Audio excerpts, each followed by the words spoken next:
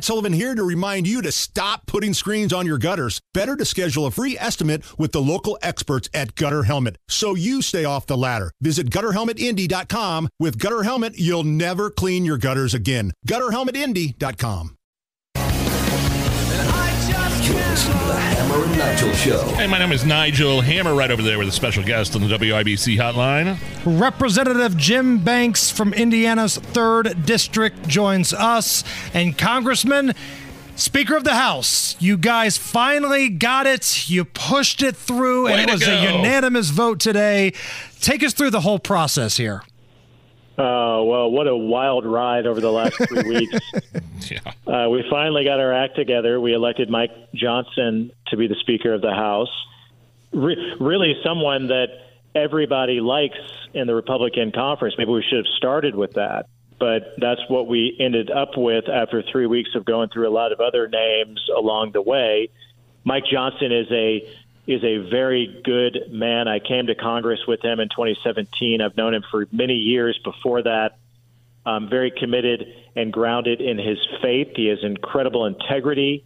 And at the end of the day, this is why he is the most unlikely person to take the gavel and become the Speaker of the House. But the reason why is because everybody trusts him. We had a breakdown of trust in the Republican leadership between members from different factions, and we only have a 4-seat Republican majority, but Mike Johnson is that rare guy because of his integrity, a nice guy that everybody likes enough and trusts enough to make him the Speaker of the House, and I'm really proud of him and happy for him today to become the highest-ranking Republican in the country and second in line to be President of the United States of America. So now it's time to get back to work. We have a lot of work to do. We've lost 3 weeks, and with Mike Johnson as our Speaker, I'm ready to get back to work and do what we said we were going to do.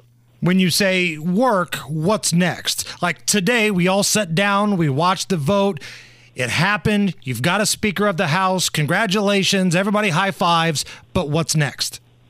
Yeah, I'm marching down to the floor here, and as soon as I'm done with this interview, to go and vote for a resolution to condemn Israel, or to condemn Hamas for their attacks on Israel, and to show support for Israel, our most cherished ally in the entire world. So that's very important because there's been a lot of rhetoric on the left that's spoken out in favor of Hamas and against Israel, and we need to condemn that type of rhetoric and show broad bipartisan and strong American support for Israel, and for also at the same time for sanctions on Iran, the biggest funder of Hamas and Hezbollah, their terrorist proxy groups, is Iran. And the hundreds of billions of dollars in sanctions relief that the Biden administration has provided to Iran has gone directly to these terrorist groups that launched these attacks on Israel. So this is the first thing that we're going to do on Speaker Mike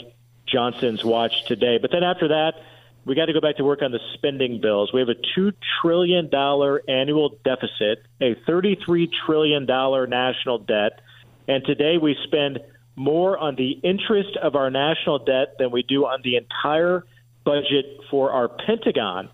That's shameful, and we got to get back to work on that. We have another government shutdown on the horizon in just a few weeks, so we got to go back to work on cutting spending and passing a spending deal that's fiscally responsible for the country. And one thing that Mike Johnson committed to Republicans when he ran for Speaker of the House over the last few days is no more omnibus spending bills. There you go. That's a really important commitment that we're going to hold him to over these next few weeks, and something that we need to get done immediately.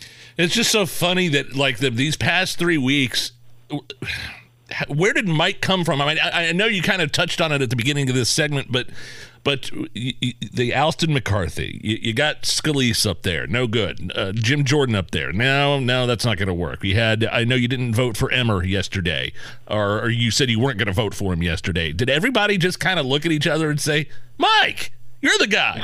Is that literally how it works? Kind of. Yeah, you kind of look around the room and like, who's the guy around here that we all like? I mean, there are lots of people that I don't like.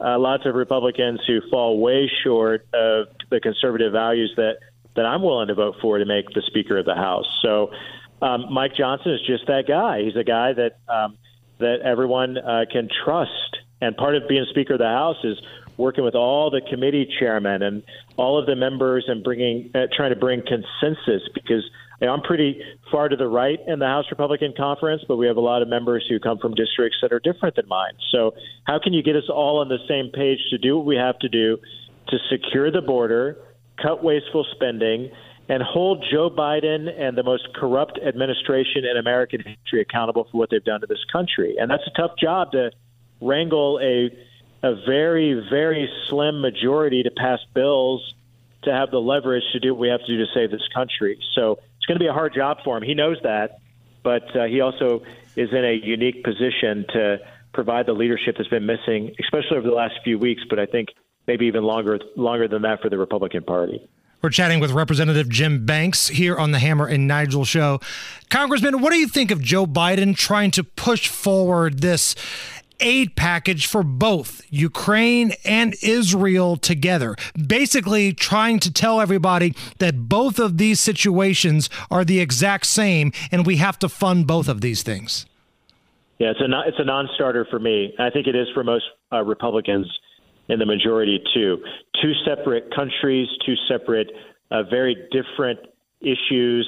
I think it's really important that we show broad, bipartisan, strong support for Israel. So don't water it down with Ukraine, and don't water it down with aid to Gaza either, that we know will go directly back to Hamas and the terrorist proxy groups. So I'm hopeful that Speaker Johnson and House Republican leadership will push back strongly against President Biden on that package, or whatever comes from the Senate, and let them know that's a non-starter with the House Republican majority. At least that's what I'm going to fight for. So that's on the horizon very quickly. But remember at the same time, too, guys, that we have to put America first. America can't lead abroad when we're so weak at home. So we can't be the blank checkbook for other countries when we have a wide open border. We have sky-high interest rates that are affecting homeowners, and inflation affecting every family in this country, a drug epidemic that's crippling families and devastating communities all over Indiana. We need to focus on those issues and put those issues first before we focus on the rest of the world. Last thing here before we let you go. We know you have to go hit a vote on the floor, but free speech is a powerful thing in this country. And, you know, Republicans, conservatives, us, we've gone after big tech for trying to suppress free speech.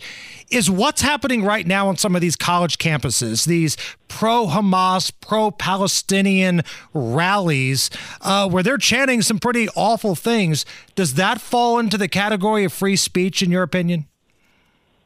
Well, if it's supported in any way by taxpayers, which many of our public universities are funded, all of them are funded by taxpayers. So, you know, I've been working on a resolution now that we're back to work in the Congress. We should expel any non-citizen on college campuses who are speaking out in favor of Hamas's terrorist acts and violence against Israel. So we should just kick them out of our country. You shouldn't be allowed in the United States of America on a college campus as a non-citizen if you speak out in favor of violence against the Jewish people or against the people of Israel. So that's one place to start. That's not protected free speech, especially for non-citizens who aren't guaranteed those constitutional rights in this great country. He represents Indiana's 3rd District, Representative Jim Banks. Congressman, thank you so much for your time. Have a good day. It's the Hammer and Nigel Show.